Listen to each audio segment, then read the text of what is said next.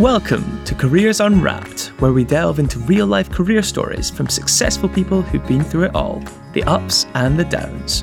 We'll get their raw, honest, actionable advice and be the careers talk they wish they'd had when they started out.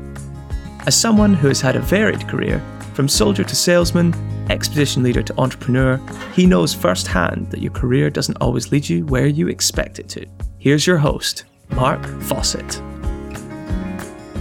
So hi and welcome to Careers Unwrapped. I'm your host, Mark Fawcett, and with me today is Nick Telson. Nick is many things. He's an entrepreneur, he's an angel investor, he's a podcaster, a startup mentor, and also a public speaker. And his real speciality lies around offering founder and investor advice and help. So Nick's going to be talking about his experience starting and selling his own business, designmynight.com, his work as an angel investor, and offering some practical advice, hopefully, about startup mentality. So Nick, welcome to the show.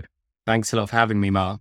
I think with so many titles describing the things that you do, really interested to know, first of all, what's an average week like for Nick Telson? A difficult question to answer. I think I want to add a lot of variety into what I do. So my week is very varied. So, when I sold my original startup, I now have two more. So I'm heavily involved in those day to day. I'm meeting lots of younger founders to give them advice, to help them either raise money or just give them advice on their business or their startup. At the same time, I'm meeting other angel investors to build up network. A lot of it is about building up your network and then being able to activate that network when you need. So yeah, very, very varied. And that's something I said when I sold my first business, I wanted to have a varied lifestyle. Well, let's go back to that first business then, because I believe you were working as a product manager for L'Oreal. And then you said, I'm going to do my own thing. So how did that step go from working in a developing role in a very large corporation into stepping out on your own? So I did languages at university. So I did Spanish and Portuguese, so nothing to do with business, but realized that I really enjoyed sort of marketing, advertising. Luckily got a grad role at L'Oreal, which, essentially is a big marketing company. It's obviously a beauty company, but, it's all about how they market all their different products. It was a great company to go into, very fast paced. They throw you in straight away. And I was there for about 3 or 4 years. Yeah, as a marketing product manager, worked my way out quite quickly. Things were going well. But it was actually then when I looked at my next step would have been general manager of one of the brands. And actually the general manager, who I was close with, I would see what she was doing. And it was, reports and reporting back to Paris all the time where head office was, and actually not doing marketing. That just sort of made me stop in my tracks and think, okay, well, the higher I climb at this business, the less actually marketing and stuff that I enjoy I'll be doing. So that planted sort of the first seed of doubt for me. And then it just so happened that at the same time, my best mate from uni, Andrew, and I were just chatting about ideas, and the sort of seed of Design My Night started to form. He worked at Accenture, so it was in the same boat. So it wasn't very fulfilling for him, that role. He always wanted to do more startup stuff more than I did. So yeah, with those two combining at the same time, I thought, okay, it's a good time to take a jump, take a risk. I had very few responsibilities as well. So that was also a good time to start a startup. So once you'd taken the emotional decision and the big decision to leave a well-paid job with potentials to step into the unknown, what were the practical steps you had to take to go from zero to having a business up and running? We actually did was we worked on Design My Night for about a year while we were still in our jobs. So we were very practical in terms of how we were going to survive. So we knew that if we were going to do a startup, we probably wouldn't get a salary for at least 2 years. So Andrew and I were very methodical in terms of saving as much of our salary as possible. We're young, we were sort of early mid-20s. So, we stopped going out and spending money on food and alcohol, and actually just really went into save mode to be able to launch the startup. So yeah, we worked every weekend. Most evenings we'd meet up after our jobs to get the Design My Night ball rolling. We then just saw some initial traction. So we would spend those weekends speaking to bar managers, pub managers, restaurant owners. There felt like there was a real need for what we were building. And the early stages of the website itself started to just get some early traction, some positive feedback. So it was only then, after a year of doing the both, that we thought, okay, now let's take the jump. And we've saved enough cash personally to be able to survive for at least 18 months. So now is the right time to do it. So it wasn't, let's build something and left our job straight away and then just went on to it. That's a very practical, very sensible approach, actually, to minimize the risk at that point. What was the revenue model of Design My Night? How did it actually earn its money? So it changed. So the original first model was, and this was back in 2010, so a long time ago now, was an advertising model. So it was like, okay, well, let's build the biggest going out website there is, similar to Time Out that people will probably know, and sell advertising to drinks brands, to bars and restaurants who want to put eyeballs on their venues, which was sort of the way of the world back then when building a website. It was more about advertising revenue. We then pivoted towards bookings. So we looked at OpenTable, that again, most people will know, which was very much in the restaurant space. And we were focused more on the bar space. And we thought, okay, well, let's book people into bars.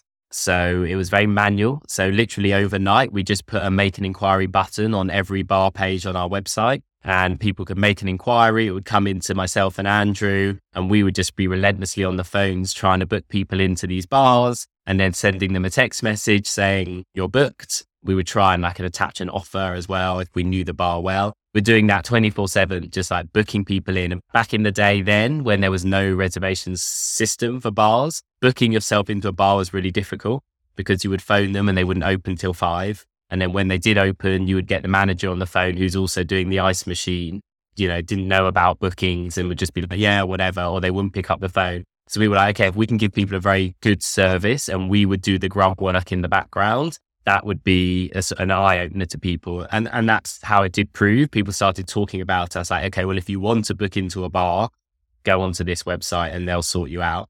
So that was how we sort of pivoted that model. And then probably about 3 years in, we then built our own software. So that was the big pivot for us, where we launched our own reservation software for, at the start, bars and pubs. So when you go onto their website and book in, it would actually be our software powering it. And we also built a ticketing platform as well. So similar to Ticketmaster, where you could buy tickets from our website. So we then pivoted into a SaaS model, a software model, which was the big step change for our business and eventually is what allowed us to go on to sell it. Yeah, it strikes such a chord with my own experiences of starting a business with a view on what you think the revenue streams will be. And I remember thinking we have this major sort of A revenue stream, and that was all about loyalty programs. And we have this B revenue stream, which there won't be much of. And about 2 years in, had to ditch everything to do with the A revenue stream as we were almost going bust. And it all became about putting the effort on the service model rather than the loyalty model. So you've got to learn as you go along and change your plans. But you started with what sounds like a really interesting mix of both the tech of its time, but also a lot of manual intervention, which already seems quite old school. So when you turned to the software-based model and you started growing from there, at what point did you think, actually, this is a business that somebody will want to buy? I think after probably a year of selling this software, so going out to market with the software, we knew we were onto something. Bars, when we were meeting them, it was a yes straight away. It turned out they'd been gagging for a booking system that suited them. So before we launched, they would use OpenTable or Bookertable. There's lots of restaurant reservation platforms. But if you think about a restaurant, which is a table of 246, very simple, versus a bar, which is seating, standing, guest lists, sofas, everything can move, private hires, is a very complex beast. And they were sort of fudging restaurant platforms to make their systems work. So we came to them with this platform that was built for them. And it was just like, God, I've been waiting for this. So we very quickly sort of scaled to most of the well-known bars across the country and really started to sort of change the industry and actually show customers that you should book into a bar like you do a restaurant, and actually showing the industry that bookings are good for you. Guaranteed pre-book revenue for you. So it was educating both sides of the marketplace. And yeah, after a year, it was all the plates were starting to spin very nicely. And then it was like, okay, we really could be onto something here. And this therefore also put you on the guest list of pretty much every major bar in London. I think people think that. I've never gone out as less as I did when running Design My Night. So for our team, it was great. So, they had access to most bars in the capital and were writing reviews and stuff. So it was definitely a perk for our team. But myself and Andrew were, head down 24/7 working, unfortunately. And then when it came to actually selling the business, you obviously hadn't done that at this point in time. How did you approach that? We got advice from our investors. So we raised angel investment throughout our journey. And we had 6 angel investors who were experienced. So they took us in the right direction. But similarly to how we started the business, the end was very methodical as well. So it was a year process to sell. We engaged a broker who's someone that sells companies, an M&A broker, and went through, a year process of them working with us for a few months to put together the sales deck about Design My Night. And they fully had to understand our business and how it worked and where it was going. They would then tout us out to businesses that we thought would be interested and ones that they thought would be interested, and private equity that we'd never heard of. And it's like an interview process. So, they send it out to 100 companies. You then have a stage 1 interview, probably with 50 of them. You then get to another stage interview, probably with 20 of them. You then go to another interview, probably with 10 of them. And then you get to an offer stage. We were lucky. So we had a position of 3 companies that wanted to buy us. So you leave that out to the broker to obviously negotiate with the companies.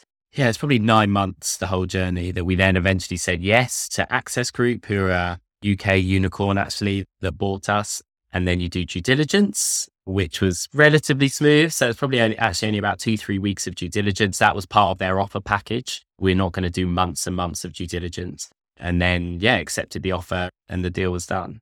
And by due diligence, that's the process you mean by where they get the right to look under the hood, so to speak, to inspect every little nook and cranny and corner of the business to check that what you're saying to them is true. Exactly. So, and they went pretty deep, but quickly. So they're looking at all your financials. They're looking at all of your contracts with your customers.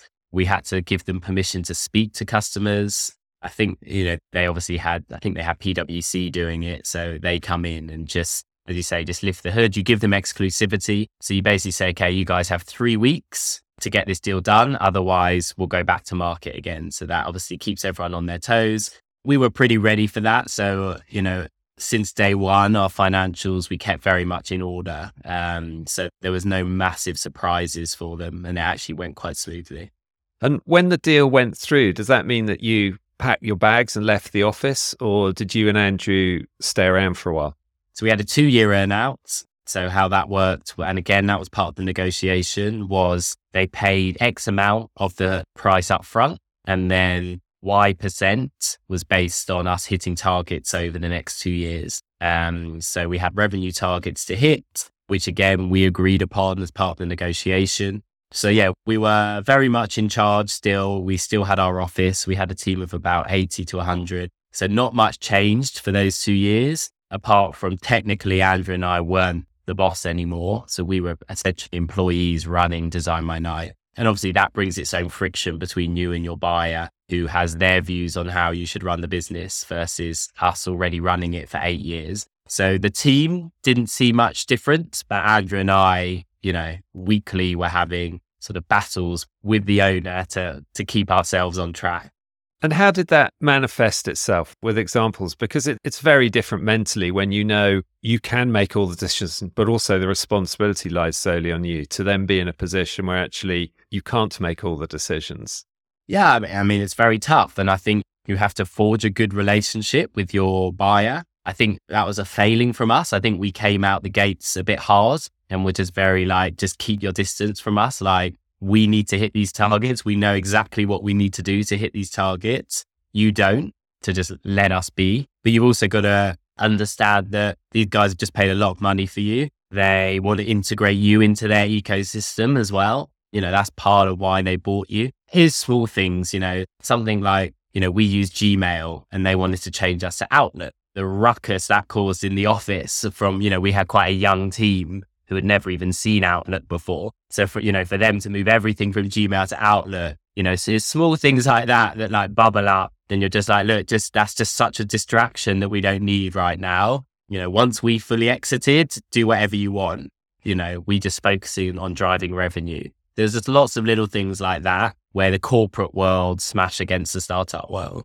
I have distinct memories of taking on investors, and I was about 2 years in and paying myself very, very little for those 2 years, and then thought the business is going just well enough now for me to actually give myself a pay rise. And I wrote that into the numbers, and the investors said no. And which I said, well, hang on, you mean I can't actually give myself a pay rise? This really isn't going to work out very well. I bought those investors out, actually. They made a return, but they were gone within 2 years. And I think a learning for me at that point was taking the money is one thing, but you've got to be really clear on the people you're taking with you as well. And clearly what you've done in that particular exit is learned a bit about working with the people who you've bought or who've bought you. And I just wonder in terms of learnings overall. So this is your first business set up from scratch with a partner, created, built, sold, and then fully exited. What were the other mistakes that you've learned from that have allowed you to hopefully be more successful since? A lot. I said we were quite young when we started it, and we're, very fortunate to have sort of struck gold on the first effort. I think one thing is, as a startup founder is your vision. You're very much the figurehead, but you need to give space to your team to breathe as well. I think you can only sort of be that sort of almost dictator for so long. And we hired great people, but I think one of our big failings was not trusting them just to get on with it. So Andrew and I were very much fingers in all the pies across the whole business, very much like, well, we know how it needs to be run. And that attitude is incorrect. You can still steer the ship while letting other people sort of run with your idea. And look, people who are probably smarter than you anyway, especially in different areas. My newer businesses, I've very much taken more of a step back approach and letting people thrive, letting them make their own mistakes, coming to me with anything they need to come to me with, and me not being on top of them. So I think that's a very big thing. Another huge tip is really understanding the market that you operate in. I think it's very easy to come up with an idea and then just run with it. But I think what we learned, and something that we did unknowingly, was spent a lot of time with the industry. So really got to know bar managers, really got to know restaurant managers, came to them with no ego. We were from L'Oreal and Accenture. We'd never run a bar before. And us really understanding the industry and making friends within the industry allowed us to be able to pivot throughout our time because we really understood their needs. So you need to come to an industry without ego and learn from the people within that industry while still executing on your own vision. So again, with one of my newer startups, Trumpet, is in the sales space. Before we launched it, we spoke to 150 salespeople and literally just said, what do you think? Tell me it's awful. Just what do you think? And I think too many founders might just sort of jump into an idea without taking the time to really understand the industry they're going to go into. And so let's move on to Trumpet then, and perhaps give a short explanation of what Trumpet brings to the market. So Trumpet was something I always say when you're coming up with an idea for a startup, it's great to look back at your experience in life. So what parts of your life or your working life do you understand that could be better? That's constantly what I'm doing. It's constantly what I'm challenging myself with. Trumpet was born out of the sales space. So when I thought back to our sales team at Design My Night, how did we sell? So how did we sell was we had a CRM system, and then we used to cold call people, send them PDFs about why our booking system was great, follow up with 50 emails to then get the deal done. And we just thought there had to be a better way to do this. There was lots of tools coming out for different teams. So Figma for product designers, Slack, obviously, in communication, Intercom for customer support, all these amazing tools, but nothing in sales. It was still PDFs, slides, very old school. So we wanted to allow salespeople to create microsites in seconds, personalized to that prospect. So when the prospect receives this microsite, it's interactive, it's collaborative. It has all the content they need to make a buying decision and sort of modernize how sales is done. And that was the original vision. And we took about 8-9 months to build it and come up with the brand. and launched it in summer last year. And so, with your experience of the people you brought in before and what you learnt about management, about leadership, what role are you doing in this new business? So from the learnings I took about not being able to do everything effectively, we thought, okay, what are we best at and what do we enjoy? And for me, it's marketing and sales. So, I'm very much sort of leading the marketing side of it, but have brought in a marketing lead. So work with her on executing our marketing vision, but very much giving her the reins and me just helping as and when. I think as a founder, you're always going to have to be responsible for culture and team. So, almost like an HR role, especially in the early days. So I don't think that necessarily goes away. But what we've done differently to what I did at Design by Night is we've sort of hired in leaders within different areas. So immediately, rather than bringing in a customer success executive, we brought in a customer success manager to build processes and eventually build a team. We brought in a dev lead to build dev processes and build a dev team. We brought in our marketing lead to work with me and take the reins on marketing. So rather Design by Night, where our resources were more scarce and we hired young and trained them up, we've sort of flipped it slightly and hired a bit more experience to let them build teams with our guidance. And if that's partly based on your own experience and also now presumably your confidence that you know what you're doing, have you taken a different approach to investment this time? So Design by Night was bootstrapped, which in the startup world means you raise no or very little money. And, all the money you make is what you put back into the business. So we only ever raise, I say only, but in the startup world, it's small, £500,000 throughout our whole life cycle.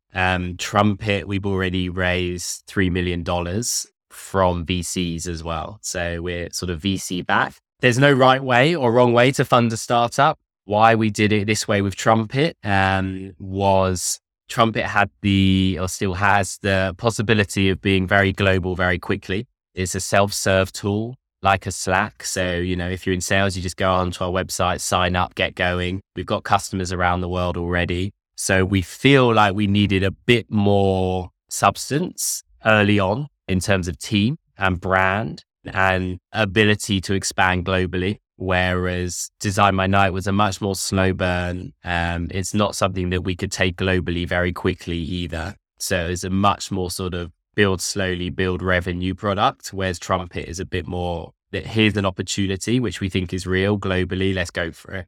So all of the experience you've picked up, not just in these two businesses, but in other ones you've been involved with, have also led you to do more about supporting and advising other young founders and those in a startup position. So what are you doing in that area of mentoring and training and supporting?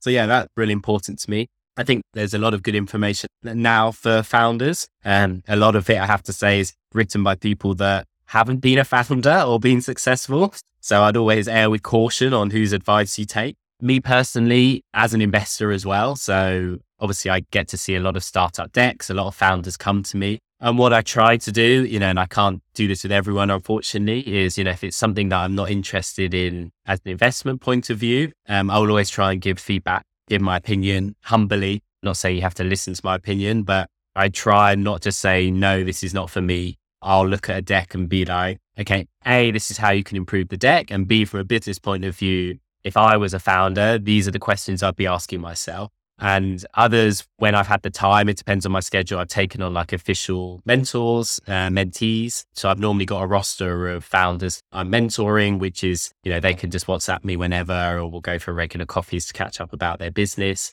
I also speak a lot of events for founders. I've gone into schools as well to try and talk about entrepreneurship. It's a great industry to go in. And I think one of my biggest advice for the young people that I speak to, at least, is being a founder is incredibly, incredibly tough. You might see on sort of LinkedIn or TikTok, the glamorous side of being a founder and the exits and all of that. But to get to that, you have to work like you have never, ever worked before and be ready for what it means. So, a lot of the time I say to potential founders is A, not everyone is right to be a founder, and that's fine. And B, just go and work in startups. Like, startups are the new L'Oreal. There's so many startups out there where you can go and start your first job, whether it's in customer success or account management or dev. There's scale ups as well, which are startups that, have got significant funding. So a bit more secure if you're worried about stability in your job role. But go and learn, go and work in a startup, learn from the founders of those startups, see if you like that environment. And that should then start to spring ideas in your mind, whether you then go and start your own thing. But that's always a great springboard for me, which people sort of miss out. They just go straight to being a founder. I think it's incredibly tough to go from almost no work experience to straight into being a founder. And the experience you picked up before you did that with your partner, him at Accenture, and you at L'Oreal, the marketing and the business consultancy are just fantastic backgrounds. I know that when I'm speaking to young people thinking about this themselves, I'm often asking them, well, describe what successful life looks and feels like to you. And sometimes what they're describing doesn't feel like the life of a founder. And, they can earn a lot of money by working for other people and not necessarily carrying that responsibility if money is their motivator. But I'm wondering for you now, Nick, obviously, you made presumably a good amount of money because Design My Night was sold for more than about $30 million, and some of that came your way. And looking ahead for yourself now, what do you want as success? What's the driver for, a really exciting, happy, contented life for you? Yeah, it's the question I asked myself for the first time ever when I exited. So I was very studious at school and university, and I got all A's and I got my degree, and then I fell into L'Oreal and enjoyed my time there and climbed the ladder and never really stopped to think, what does happiness look like from a business point of view? And then went straight into Design My Night and did that ride. So I actually had a real tough 2 weeks after I fully exited Design My Night, which was in 2019. That morning I woke up, I had no responsibilities, no emails, no Slack. I had nothing really. I'd never had that since my school days. So had to sort of ask myself some tough questions of, what does happiness look like? I know it's very easy to say once you have some money, but money genuinely doesn't give you happiness. I think money helps, and it can help you on that path maybe to freedom rather than happiness. But I really had to ask myself, what is going to drive me to get out of bed every day? Because it's not buying stuff. It's not going on holiday every week. That's not the reality of life. And when I asked myself those questions, it was actually the cut and thrust of startup life. I love the idea of building brands and coming up with ideas that people are then willing to pay for. And I think with Trumpet, it's got the potential to be a mega global brand. And the shift definitely in my mind has come from wanting to do that rather than wanting to make lots of money from it. It's enjoying that ride, enjoying the cut and thrust of this startup. And that's what Andrew and I are now doing. So we've got Trumpet, we've got another company called Sequel, which is in the sports investing space, which is another startup. We're formulating a third idea at the moment as well. So that's what really drives us, and it's all about purpose. So, what is your purpose that gets you out of bed in the morning? And for us, it was actually building brands, building businesses on the one hand. And for me, on the other hand, was sort of helping young founders and seeing them go on their path. So it's something I recommend everyone ask themselves. And it's something I should have asked myself earlier is, what does drive me? What genuinely gives me happiness? What do I think gives me purpose in life? And you should aim towards that pathway as early as possible in your career.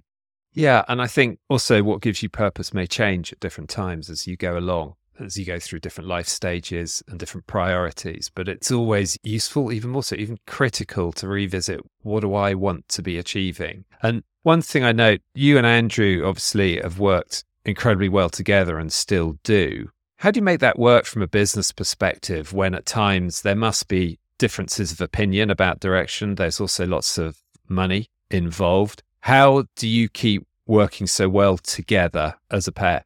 I think the biggest attribute that we have for each other is trust, and trust in many ways. But we trust each other professionally. So we have very different skill sets. When we do a business, I let Andrew run his side of that business. He lets me run my side of the business. We trust each other just to get on with it. We then come together to discuss each other's arms of the business, how we can help each other. We disagree, but are good enough friends to be able to then have like a rational discussion and come to an agreement at the end of that. I think, yeah, it's very much like a marriage. You need to be able to have an argument and then move on. We're lucky. We've had very, very few sort of hardcore arguments, but I think it's that total trust in that other person. I trust him financially. I trust him personally, but also I respect him professionally, that he will make the right decisions and all of his views come from a good place of wanting the business to grow, as do mine. There's no other egos at play with us two. And I think that has to be the starting block of any co-founder.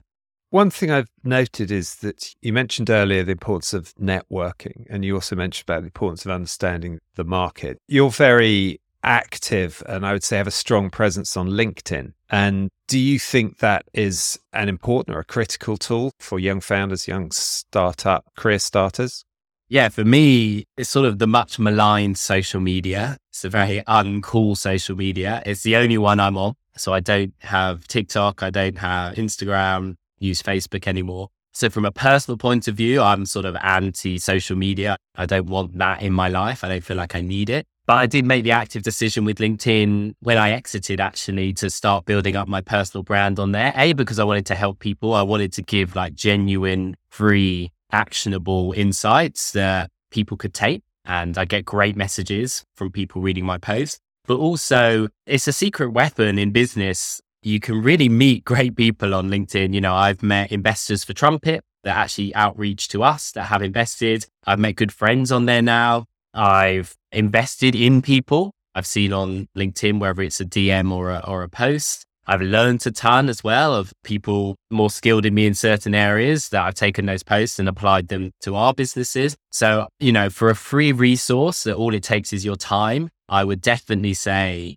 go and start building your brand on there. What I say to young founders is talk about something you're passionate about. Talk about your journey. Don't try and BS on there. As I said, you know, there's a lot of people talking about being a founder and the success of being a founder that have never even done it themselves. You know, for me, social media is all about being genuine. So talk about your own journey. You will find your own tribe on there that find that interesting. And look, as you then build up a profile on there, it makes it a lot easier to sort of DM people, let's say like on a higher level than you, in terms of if you would have cold outreach them on email, they probably would just ignore it.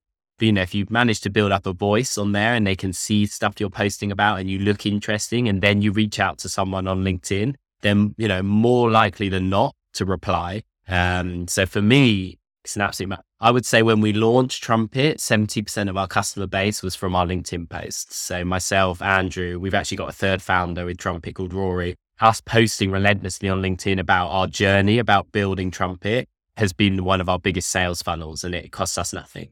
And so taking this huge amount of experience you've gained and bottling it up, if you could go back to your younger self at university age, perhaps first year, fresher, and give them some advice saying, look, do this and don't do that, what might you say to yourself? It's funny, university I'm quite torn on. Like, I loved my time at university. I looked at my time at university as actually a period of personal growth. Language, I didn't want to be a teacher. I didn't want to be a translator. I was just very good at languages. That was one skill that I've got. And I love learning languages. So my sort of vision for university was I had the luck to be able to afford to take on that debt, let's say, pay my way through university, which a lot of people aren't fortunate enough to do that. So I saw that as more of doing something I loved while personal growth away from home. I'm from London. I went to Nottingham University. I met Andrew there week one. So that was a very important meeting. A lot of my lifelong friends now are from university. However, the flip of that is, you know, now it costs you you leave university with 50, 60 grand's worth of debt. You know, one thing I might have said to myself was just go and work for a startup, go and be a generalist in a startup, or maybe start in account management or customer success where you don't necessarily need, you know, a qualification like dev or finance, and just immerse yourself into the startup world, because I didn't know how much I was going to love this world. So that's probably one of the main conundrums I would have given myself. I don't regret going to a corporate. I think I still recommend that as well. I think that's a great grounding for people. You know, you learn how to manage a P&L, you learn how to manage a team, you learn how to manage a marketing budget, you learn about HR, all of those things that you need to build a startup. So, just going down the corporate route doesn't mean you're shutting off your startup journey down the line either. It's something I would highly recommend to people.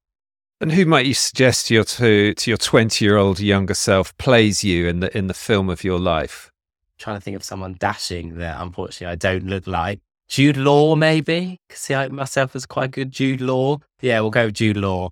So it's been fascinating, Nick, and really interesting to just hear more, not just about the first startup, but the lessons that came from that have gone into Trumpet and others since then. In particular, 3 things you were mentioning were having a really clear vision and the importance of that, giving space to the people you hire and not being in their faces clearly all the time, and also gaining the experience of the market, meeting as many people as possible who are your potential customers in the market you can operate in. I think that's really solid, learned experience to be passed on. In terms of passing on experience, one of the things we want to do is keep passing along the baton of people's careers and their stories from that. So is there one other person who you think we should get on to Careers Unwrapped and to learn and hear from them?